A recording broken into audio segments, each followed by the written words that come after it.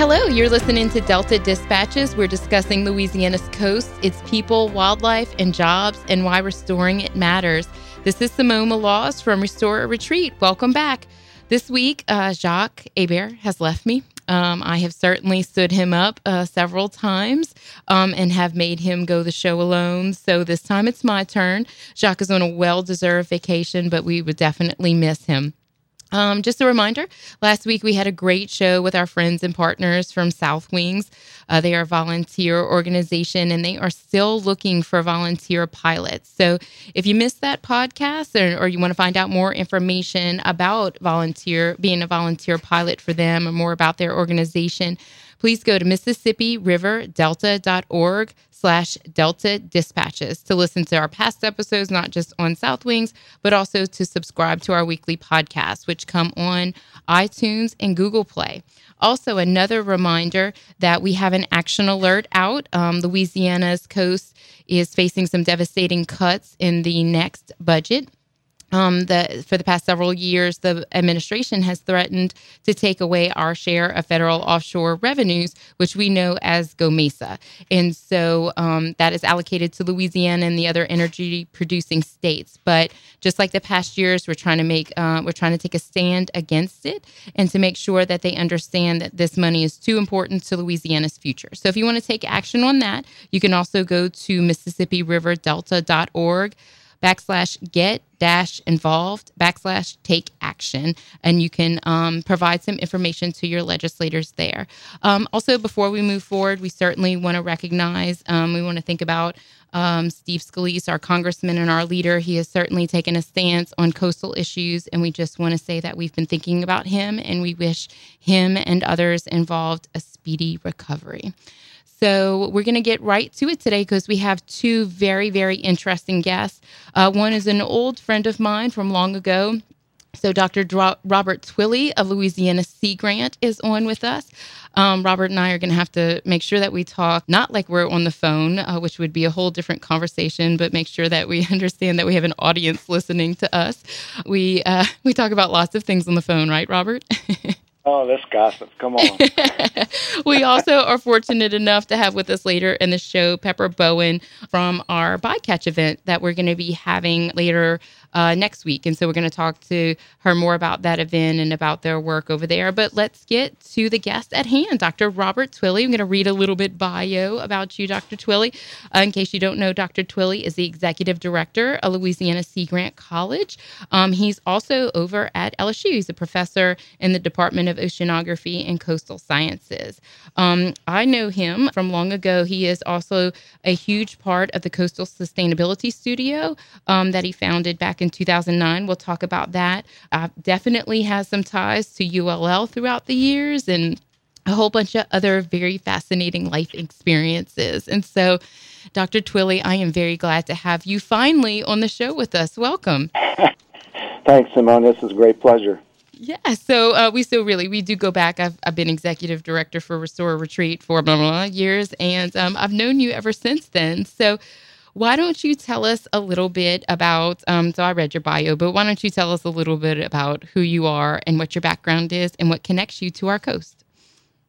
Oh, wow. And make it short. This is only an 8-minute segment. I visited, I'll tell you, I interviewed, UL Lafayette had a position open up, and I interviewed because it was the expansion of LUMCON. So I've got another connection. Oh, that's a good connection. I actually didn't know that. Good to know. Yeah, when I actually traveled down, Don Bosch actually was executive director, called up the University of Maryland and was calling around different marine labs and asking for, have you got any postdocs or any PhD students looking for a position? And so I was finishing up my postdoc at Horn Point Lab up on Chesapeake Bay. And so I applied and traveled down for the interview. And when I interviewed, there was, the building was just being finished. We talked about the LUMCON building the other day when it was built and how it was built. So that's interesting that you were there then. Actually, when we're driving, I did my seminar over in Lafayette at UL Lafayette or USL at the time. And when we were driving down to LUMCON, we stopped in Laurelville so I could see the Acadiana was being finished. It was still in the boatyard, and actually then Steve Rabley took me over to see the Pelican. And we around the building. We traveled on scaffolding up to see the building, and it was just so exciting. Another little tidbit about that trip.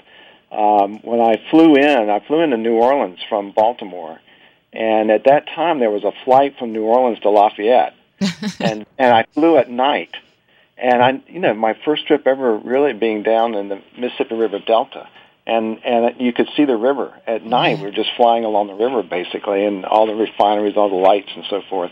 And it was quite a fascinating flight. They don't do that anymore. But well, clearly we didn't hook you on our weather and humidity, so it must have been that night flight, right? No, it was actually. I think the interview was in November. So well, there was a reason why they brought you then and not later. Exactly. So I started the following. I started in January 1986. First class I was teaching the spring semester.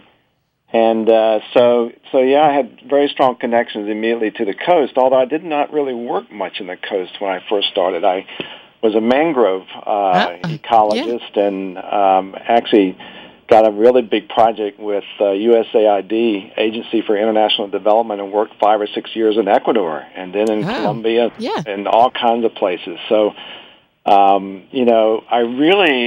worked in Four League Bay, and I did a little bit of work in coastal Louisiana, but not a whole lot. It wasn't my focus at my first 10, 15 years. And I'll tell you, I first got introduced, they were forming the Framework Development Team for the Louisiana coastal area. Wow, there you go, LCA. We've talked about it on the show before, yeah.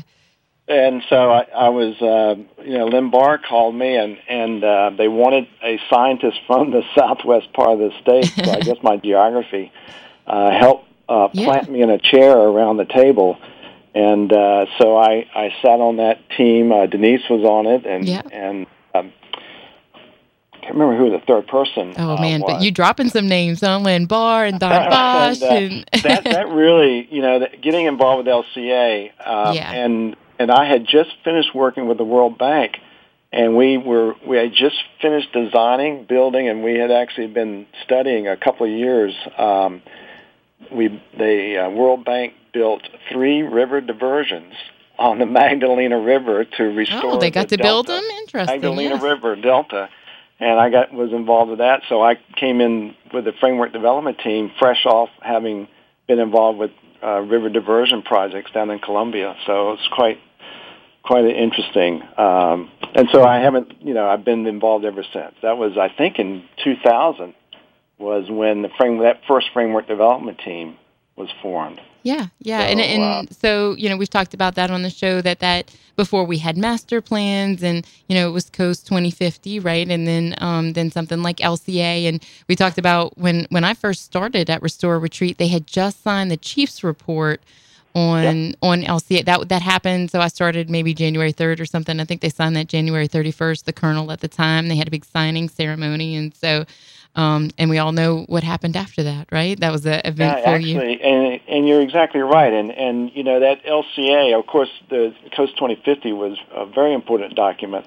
The LCA document, you're right, January of 2005, we signed that document, Chief Engineer's Report, and, that allowed us within 18 months to actually, put sort of on the street, if you will, the first master plan in 2007. We would never have been able to jumpstart that process without the LCA experience, without a doubt.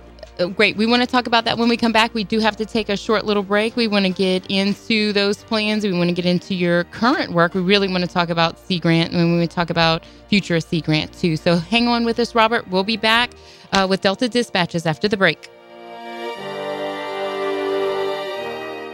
National Wildlife Federation gives voices to the wildlife conservation values that are part of our country's heritage. We are charting a new course for wildlife that our children and grandchildren will thank us for. Visit our website, nwf.org/Louisiana, to find out more about our work to restore and protect coastal Louisiana for generations to come. National Wildlife Federation, uniting all Americans to ensure wildlife thrive in a rapidly changing world. nwf.org/Louisiana. Restore a Retreat is a coastal nonprofit organization working in the heart of the Barataria and Terrebonne basins, from the Mississippi River to the Atchafalaya.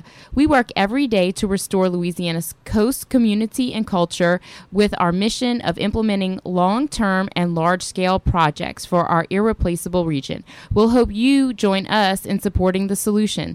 Check us out on Twitter, Facebook, and online at www.restoreorretreat.org. Hi, I'm Don Cheadle. Listen up. I want to talk to you about something important, the Environmental Defense Fund. EDF isn't like some of the other environmental groups. EDF works together with those on both sides of the issue. Despite all the fighting in Washington, EDF has found ways for both parties to support real progress that has made our air and water cleaner and the products in our homes safer. So not only can our planet prosper, so can our future. Go to edf.org to see how you can help.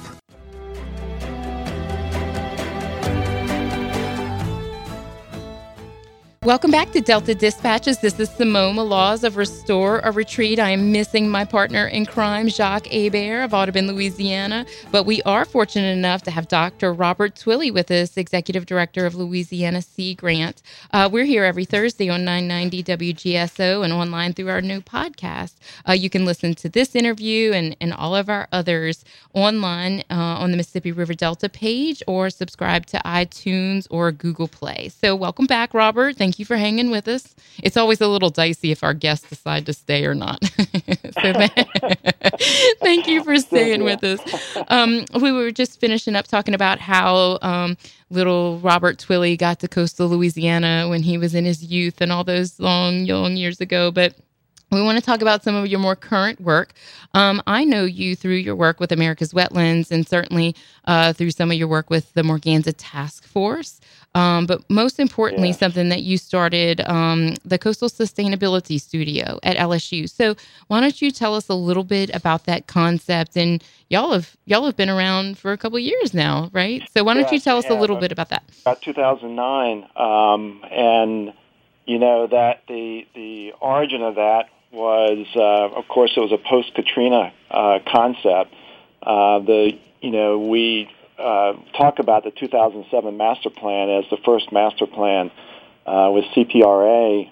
There was another planning exercise which was called Louisiana Speaks, and that was the regional plan. Mm-hmm. And Peter Calthorpe came out. They hired Peter from California. And it was fascinating. I had contracts to support both efforts, both to help try to figure out what kind of wetland area we could rebuild with different techniques, restoration techniques, and then we would take those results and put them in the regional plan of where we put highways, where we put people, where we put infrastructure. And so the complement between the two plans was just was superb. But that also, I remember right when we finished, Peter Calthorpe said, well, you know, Robert, you've got to build an institution that can keep this moving forward. And that's where CSS started. And the whole concept was we needed to build the interdisciplinary approaches to infrastructure, not only green infrastructure, but we need to understand housing, we need to understand transportation, we need to understand industry needs.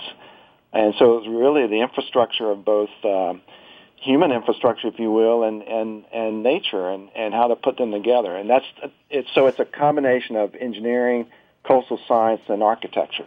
That's the three, I guess, legs to the table that drive the studio. That's how we started. Yeah, and y'all really have, landscape architecture. Y'all have all these different disciplines that all have a hand in coastal work, and it seems crazy that nobody had put those together, but it's a good thing that y'all did.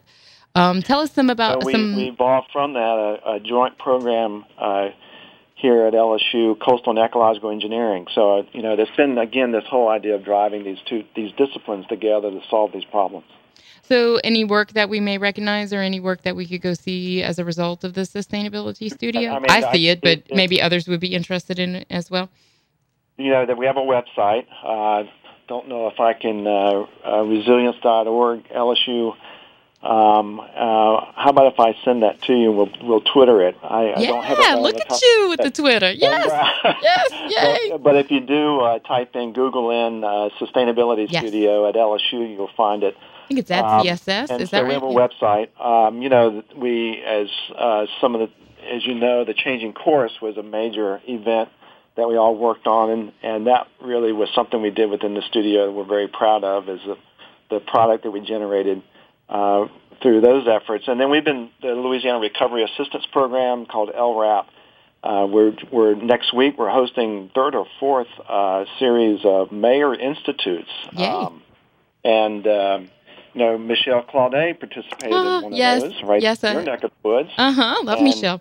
Was a great fan and great participant, and we just lock up mayors, put them in a room they bring their projects, and then we help them evaluate their projects through the lens of the studio. How are you bringing all the different elements together, both the wetlands and the infrastructure and ecological engineering and et cetera. So it's a lot of fun. Cool. So their Twitter is at LSU CSS. You can see some of their work, some of their initiatives that they're working on. But something else that you work on is Louisiana Sea Grant, correct? So tell us about, you have many babies, yes. Well, I've been doing that for 4 years. I guess I'm moving in my fifth year. I followed in the shoes of Chuck Wilson, who was the only the second Sea Grant director. Jack Van Lopik was the first Sea Grant director, and in fact, Jack is nearly one of the longest-serving Sea Grant directors in the network. Nice. And so Louisiana Sea Grant, depending on whether you use the date of our grant or when we actually became an official college, we're about 45 years in existence. The National Sea Grant Program is celebrated its 50th year anniversary. Y'all have some cool pictures about y'all history, right? Signing the document and some things like that. I've seen that before. That's right. And a little footnote, Louisiana Sea Grant, there are 33 Sea Grant programs nationwide. Louisiana Sea Grant was the 13th program that actually came online. That's sort of fitting. And we were a large group of us around 1965, 1968, somewhere in that area was when the Sea Grant program started here in Louisiana. So y'all have several focus areas for Sea Grant. There's some main things that y'all focus on. It's healthy ecosystems and habitats, resilient communities and economies, sustainable fisheries and aquaculture, education and workforce development. So tell us maybe about some of those initiatives, and certainly want to talk about some of your Sea Grant agents, not to be confused with secret agents like Wendell Curall likes to say. Yeah, we've got quite a history, and Jerome Zerang. Yes, that's right. We talked about that with him. He was on earlier. Yes. Actually, Ted Falgout was our first Sea Grant agent. Yes. Wow, you are name dropping all the oldies and goodies. In fact, he was, when we initiated the Marine Extension Program, he was our first hire. But the Sea Grant program is the model is like the land grant program, and it's centered around working with universities and generating research, and then extending that research down into the community. So we have very strong on extension service, and then we have a very strong education, mainly working with teachers, and so that's our program. And I sort of talk about it that we try to our mission is to get university content into communities. That's and so it's it helps solve problems. It puts value of our university research, and it's not just LSU. We work with universities across the state, and we fund research. And then, but our real strength is our extension activities, and that's done through 9 offices across the state. We have an office there in Houma, and You better. one in New Orleans and down in Plaquemines, and in those offices are our Sea Grant agents. They live in the communities, so they, when presentations are made and we go down in those communities, when we leave, there's someone still there that can follow up and work with the community. Exactly. And that's a major. And most of our offices are co-located with the LSU Ag Center Extension offices.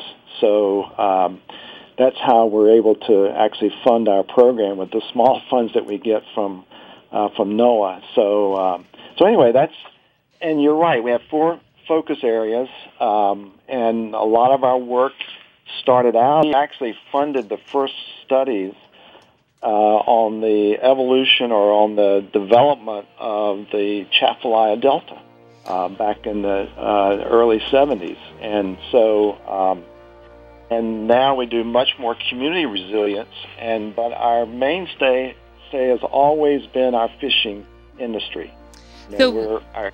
We want to talk about that a little bit more, Robert, if you hold on just a second. We have to go to one more break. We want to talk a little bit more about that specific work. If you hang on with us just one more break, we want to finish up, and then we want to talk about some changes maybe coming to the Sea Grant program. So hold on, okay? You're listening to Delta Dispatches on WGSO 990. We'll be back. This is Simone Maloz with Delta Dispatches. Welcome back. We're here every Thursday on 990 WGSO talking about Louisiana's coast, its people, wildlife, and why it matters. We are so fortunate to have, through one more segment, Dr. Robert Twilley. Well, you have too many good things talking, too many things going that we want to talk about them all. So let's finish talking about Sea Grant a little bit. You do have extension agents in several coastal towns. You have quite a few efforts. So you want to talk about anything in particular that y'all are working on, and maybe where they can find more information? Yes, one of the most important, I think one of the largest programs we have right now is called Louisiana Fisheries Forward. It's an effort in partnership with the Louisiana Department of Wildlife and Fisheries, and the whole concept is to build higher quality in our seafood products to get a better price on the market so that we build more sustainable fishing businesses. And these are small businesses across the coast, and very much affected by the market. So we're doing training. We're helping with gear technology. We're helping with freezing and product development on the boat in the processing plants, and we're working with chefs so that we can have the whole what we call cold chain management, and that is getting it from the boat to the market and helping the fishermen get a better price. And it's a very large program and something I'm very proud of, and our agents do a great job. Yeah, you should be proud of it. Today's kind of a fisheries-themed show. We're lucky enough to have Pepper Bone with us. They have an Asian carp event next week, and she does a lot of other cool things, too. Yes. I'm sure Congressman Higgins will be glad to hear that. Well, and where can we get more information about Sea Grant, Robert? Yeah, well, we have SeaGrant.la or .lsu is our website. Again, if you just Google Louisiana Sea Grant, our website is probably the best place to find what we're doing. It will list all the different programs, activities, our extension service activities. Also for students, it's our student opportunities, for faculty, what our research opportunities, and so, how we actually intersect with all those different sectors. It all combines and moves through our website. That's really the best way to interact with us. Yeah, so LA Sea Grant. Always call my office as well. Yeah, LASeaGrant.org. Their Twitter is at LA Sea Grant. You have a Twitter, too. Do you know it? Yeah. At R.R. Twilley. Yay, good for you. So 2 things before we close out with you and then move on to Pepper. One, you won an award. Big deal recently, yes. Oh, thanks. You had your mom with you. So award, yeah. Yeah, that's it? That's all you got to say about it? Congratulations. Oh, yeah, it was a lot of fun. I was up at, the award was it's the Environmental Law Institute. It's given every year in 4 categories. Mine was in the category of research, and it was pretty special to me. My former major professor got this award in 1995. I'm the 4th faculty member in the Department of Oceanography and Coastal Science to get this award. Jim Gosselin, Gene Turner, and Bill Patrick before me. Cool. That's a pretty good group of people. And finally, I was able to get my 93-year-old mom there. I love that.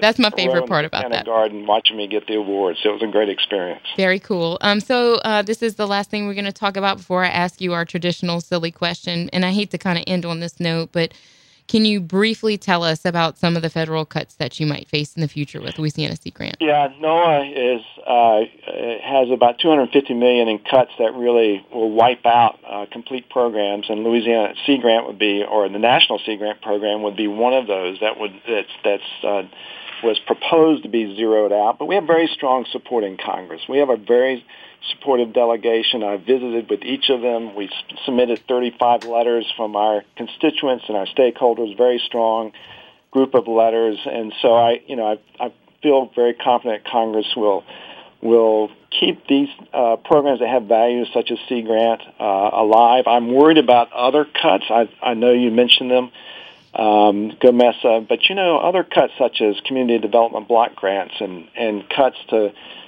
flood in the flood insurance program and other programs to help coastal communities become more resilient to disasters. I'm concerned about the whole package, particularly for coastal regions such as Louisiana. So it's not just our program; it's the total aspects of what's being proposed, and I feel strongly our delegation will hopefully take a strong look at that and they understand our threats. So, and I know they're getting good guidance, right? Aren't they? We do have a strong delegation that supports us in that, and certainly now more than ever, we really can't take those cuts to Louisiana's coastal program. We have some momentum moving forward, and so there's been some recent press about that. You can find Mississippi River Delta's statement on some of the cuts to the programs. So I really hate to end on that note, but I'm with you. I'm optimistic that our delegation will stand strong and that we do have the support there. So let's end on our kind of silly question of the day. So we're going to take it a little easy on you, but what is, Robert Twilley, what is your favorite town or city in Louisiana? You must answer. Oh, boy. That's that. You can get me in trouble. I know. I love it. Which one? Where? I live in Lafayette, and it's been a great I call it a small town, a great community to raise, 3 fabulous kids, and so I have to put Lafayette right up there at the top. But I also just, love driving Highway 90 to between Lafayette and New Orleans. It's got to be one of the, great sort of trips to go through some communities that are quite spectacular. But if it's a quick visit, I can't pass up New Orleans. If I'm going to where I'm going to live is going to be Lafayette. We all know you really love Leeville, and you just don't want to make Lafayette mad. All right, Dr. Twilley, we are so grateful to have you on. We hope to have you again in the future. Thank you for joining us. You can find some more information, like I said, that contact information on our Twitter accounts, and we hope to have you again soon. Thank you, Robert. All right, thank you, Simone. It's been a pleasure. So we are fortunate to have in studio with us Pepper Bowen. Thank you. Like I said, we kind of a fisheries kind of theme today. Pepper's the director of the Culinaria Center for Food, Law, Policy, and Culture. So tell us, we want to hear about that, but most importantly, we want to hear about you. Tell us a little bit about yourself and kind of, how you got here today. Well, besides like streetcar or whatever. Law is my second career. I spent quite a long time in information technology. I most recently, I suppose at this point, was a project manager for a healthcare system, and I left IT. You switched gears, huh? Quite a few. I left IT in order to go to law school because I thought there were many injustices in this world, and when I got to law school, I figured out that I was not emotionally equipped to fight all of them. However... You went to law school here in the city? I did. I went to Loyola Law School. Are you a Louisiana native? I am. Good girl. I was born right here at Big Charity with 80% of the population, and when I was little, it was a badge of shame, and now post-Katrina, it is a badge of honor. My grandmother lived uptown on Jenna between Liberty and LaSalle until she passed, God rest her soul. I went to only 3 years of school in New Orleans, and then I transferred back to, because we lived in San Diego when I was a child, and transferred into Loyola as an undergrad and promptly dropped out. Eventually I went the back. Jesuits were too hard on you. What happened? It was too much. Eventually I went back to school and graduated from Tulane. I got a master's from Regis in IT, and then I went to Loyola's law school. I was friends with, well, not friends, but he was more of a mentor and a guider through the darkness that was my undergrad career. You found the light. I did. Dean Lewis Westerfield was very kind to me when I was an undergrad. So I knew that when I wanted to go to law school, I wanted to go to Loyola Law School. And it was one of the best decisions I've ever made, to be honest with you. They started in 2012, a part-time day program that allowed me to work part-time, go to school part-time, and continue to be a mom. So yeah, that's a lot. That's it a lot. Was. Yes. Yeah, I would not do it again unless I had to. But sometimes when you're in it and you're doing that much, you don't really have time to think about how hard it is. And so it sounds crazy, but sometimes you're just in it to win it. And you're just working towards the finish. So good for you. Well, so what happened is that I went in because I wanted to do immigration law, but figured out that it was family law across international waters, and it was simply not emotionally the task that I could undertake. And I always had this love for food, right? So when you're living in IT for so very long, one of the things that I read very often was find your passion, right? So what is it that you do? What is it that you read? What sort of places that you go? How is it that you move in this world when you are not working? That is your passion. And it was food. So did you just like to eat the food? Did you like to cook? Yeah. Did you like to... I don't know why this is a question. No, I'm so... Yes. No, and yes. True story. I love to eat, but when I had my first child, the understanding of what food meant and the nutritional values, what it meant to eat with the seasons, what culture is transferred from the plate into the person, from the table, all of those all of a sudden had a huge impact on me. So my first summer, we spent abroad in Greece. And I did 2 weeks of classes and Spetses, and they had an amazing time. So the boys came with. And then we spent a month on Samos, where I was working on a program where we could identify what the proposed law, the proposed regulation was, which was to identify and regulate the seeds themselves and a seed saving bank for a non-governmental organization. Yes. Right. And so that has blown into a current career. So at this point, I'm standing up Culinaria, which is a food law policy and culture center, understanding that we live through the regulation of law, right? So when you think of a food law, most people associate USDA stamped beef, right?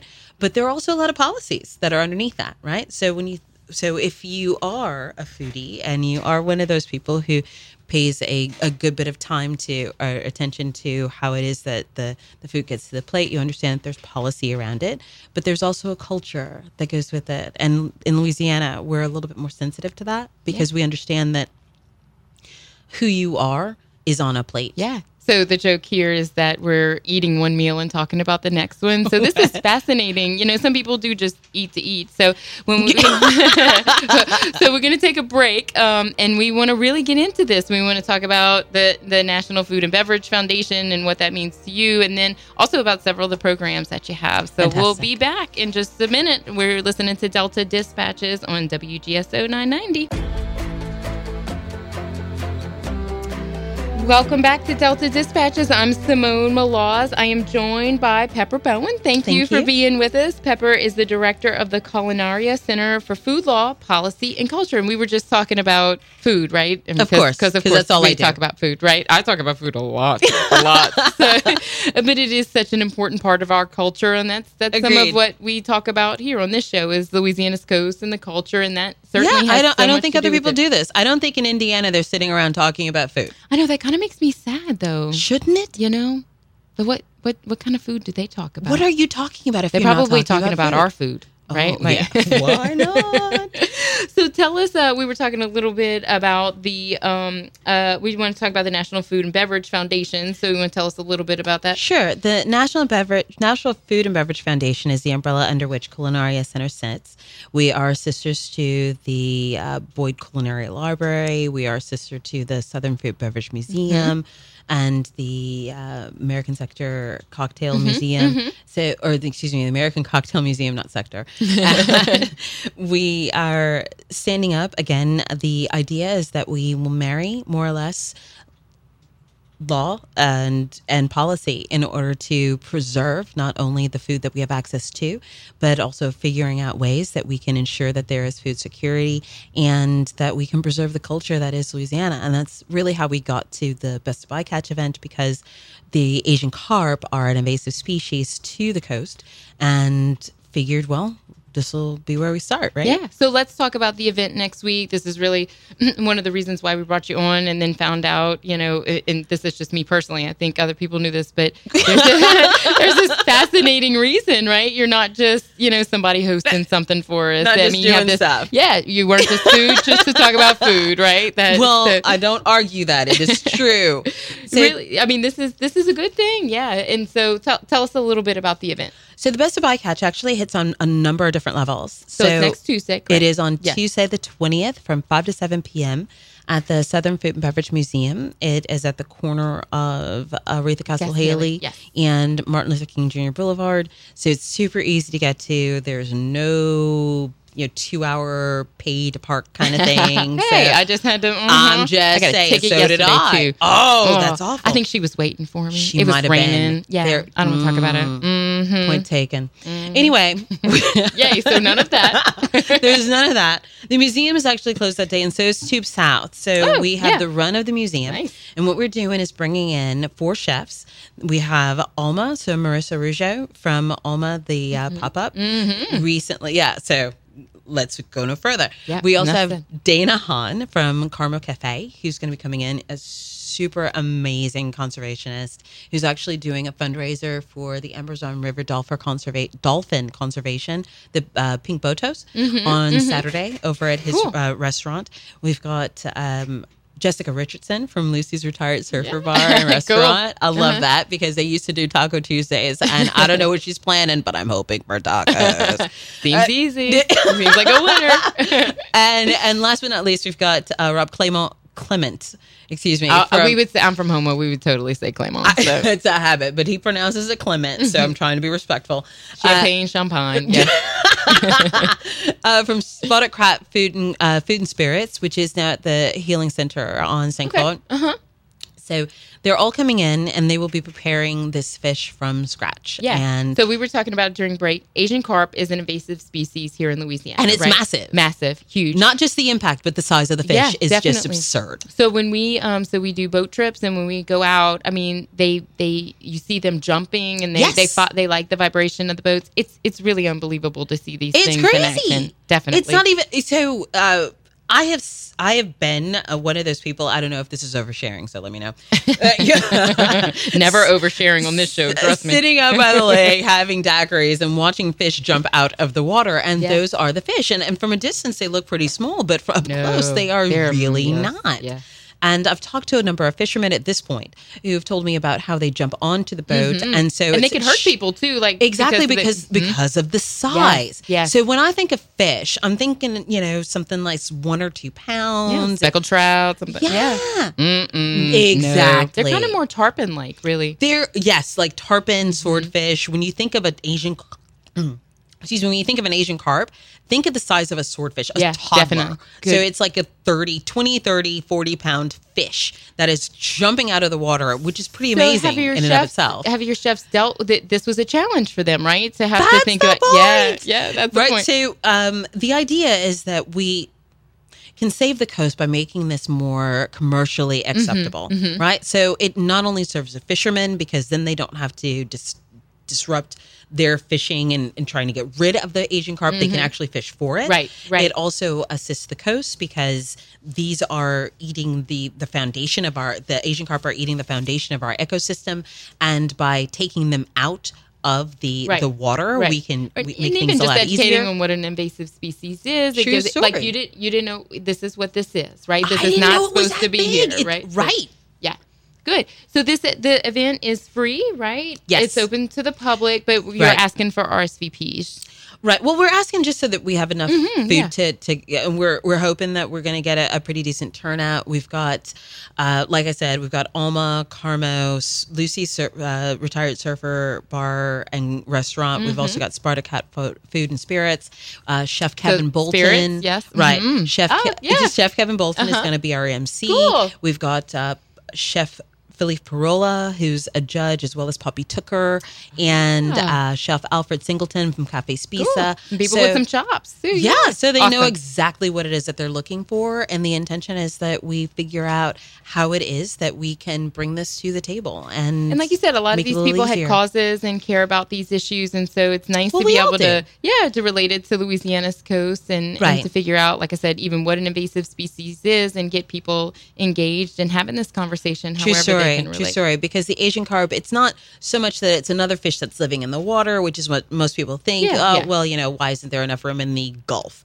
However, what happens is that the Asian carp, is eating the actual foundation of the ecosystem. So they are eating the plankton, they are eating the algae, and they are fat and happy. Massive. Right. But that is going to impact ultimately the oysters. It's going to impact all of the speckle, the red snap, everything that we've got living in the water. So, Pepper, tell us where we can find more information, not only about the event, but also you have Twitter. Yes. Tell us very quickly more information where they can find it. On Facebook, Eat Asian Carp. On Twitter, Y'all should have bumper stickers. Southern Food and Beverage Museum, and on Instagram, Southern Food and Beverage Museum. We've been advertising through them. Culinaria Center under the National Food and Beverage Foundation. We are so fortunate to have you, and I'm so glad you came in studio too. I was missing my Jacques, and you made me feel good about being in here by myself. And thankfully, BJ didn't have to come on. Thank you for joining us for Delta Dispatches this week. Thank you, I'm Simone Simone. Malaz. Me and Jacques Hebert will be back next week. Thank you for joining us.